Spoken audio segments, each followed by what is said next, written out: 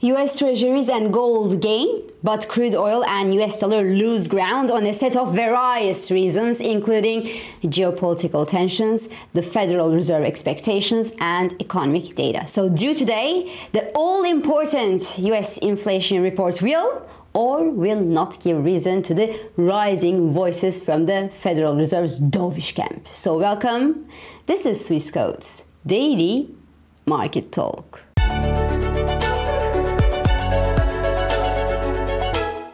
So flight to safety continued yesterday as Middle East tensions rose by another notch after Iran-backed Hezbollah said that it actually fired missiles to an Israeli military post near the Lebanese border. Israel, on the other hand, made clear for everyone to understand that they will wipe Hamas off the face of the earth. So the rising tensions continue. The US Treasuries gold and the safe haven Swiss franc gained yesterday. Gold actually extended gains to almost $1880 per ounce this morning as the US 10-year yield fell to 4.55% mark. The dollar franc fell below its 200-day moving average, and the pair is preparing to flirt with the 90 cents level as the dollar index lost ground for the sixth straight session of trading. Crude oil, however, fell more than 3% at yesterday's trading session as API reported a more than 12 million barrel build in the US crude inventories last week. The latter came as a relief to all of those who were worried about supply disruptions in the oil markets due to these rising Middle East tensions.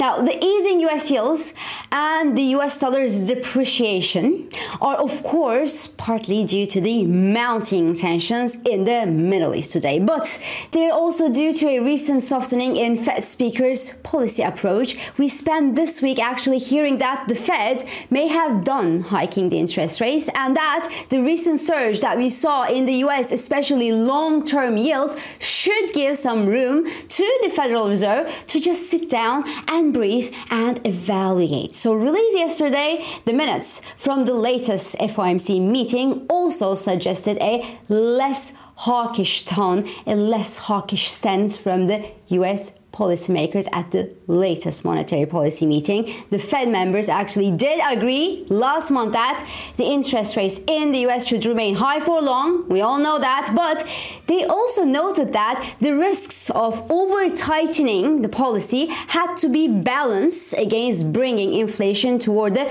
2% monetary policy target. So this part of the Fed minutes was very important. The Fed members want to see inflation come lower, because obviously despite a recent fall in the US consumer prices, core inflation remains quite high still. It's above the 4% level for the core inflation, which is double the Federal Reserve's 2% policy goal. And headline inflation is also at 3.6% level and may tick higher.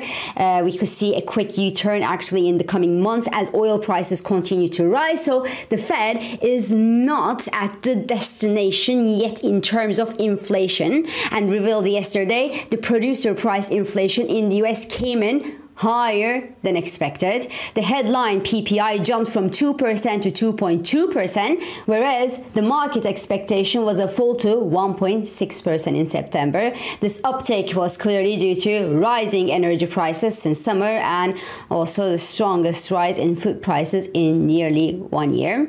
Core PPI, on the other hand, rose from 2.5% to 2.7%, leaving the expectation of a fall to 2.3% well behind it, and that's obviously bad news. So due today, the US CPI data could or could not show a further fall in headline and core inflation in the US.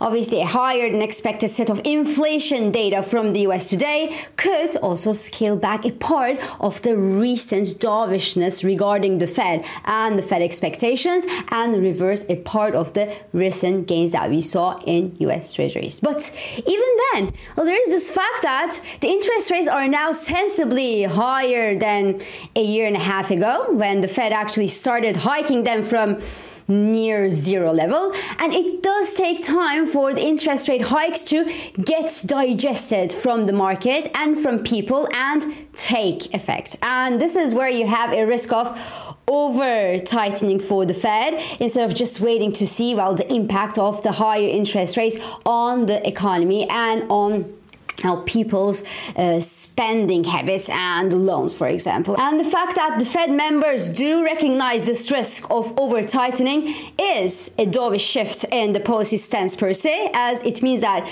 either the Fed members will slow down the hiking of the interest rates or they will just stop altogether.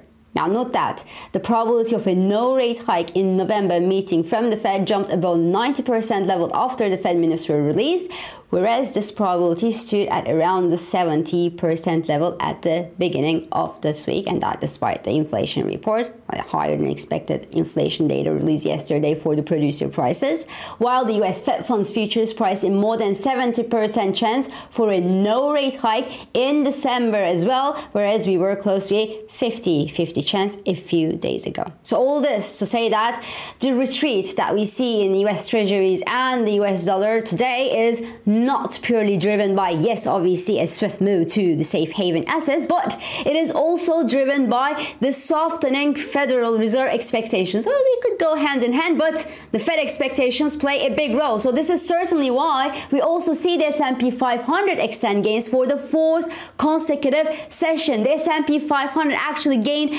every day since tensions in the Middle East started. So if the yields were down only by the fact that the Middle East tensions were rising and we have now a war going on between Israel and Hamas, well, risk assets like equities would have been left behind. But this is not the case. Investors buy stocks and they buy bonds, and they also buy some gold and Swiss franc to hedge it off. Plus, it is said that the upcoming earnings season in the US will be a blast for the US equities, and that the S&P 500 companies will easily beat the earnings expectations last quarter. Now, we know that these earnings expectations are there. They are made to be beaten so that the market could feel better, but this time some, including Bank of America analysts, actually expect to see a sizable beat for the earnings, which combined with the softening Federal Reserve expectations and the softening Federal Reserve stance these days could play in favor of equities.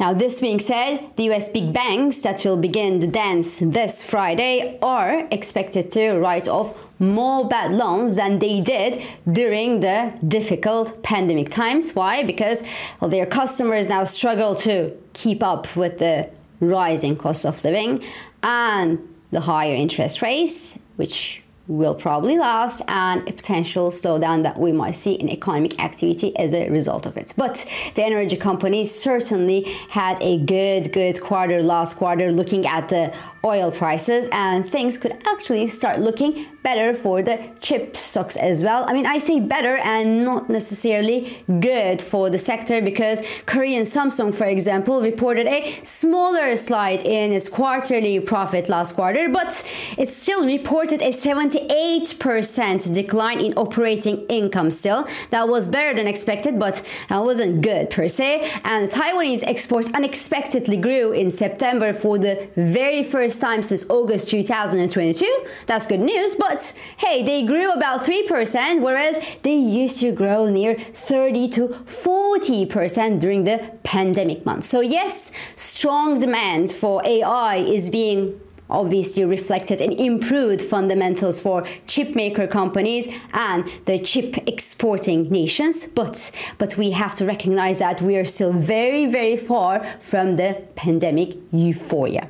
And speaking of no euphoria, well, Birkenstock shares went straight to the bottom after the company went public in the US at yesterday's trading session. So the shares dived 13% in the first day of trading, and that actually marked, according to Bloomberg, the worst first day in over 2 years for a company worth more than $1 billion well, listed in the US. Ooh, that's bad for Birkenstock. So this is all for today.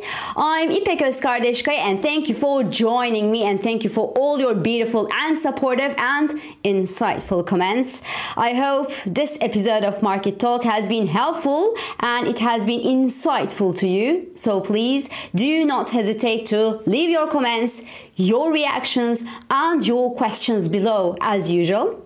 And follow us on Instagram, on X and on LinkedIn for regular market updates. And subscribe, of course, to our YouTube channel for daily market comments. I will meet you again tomorrow. And until then, good day trading.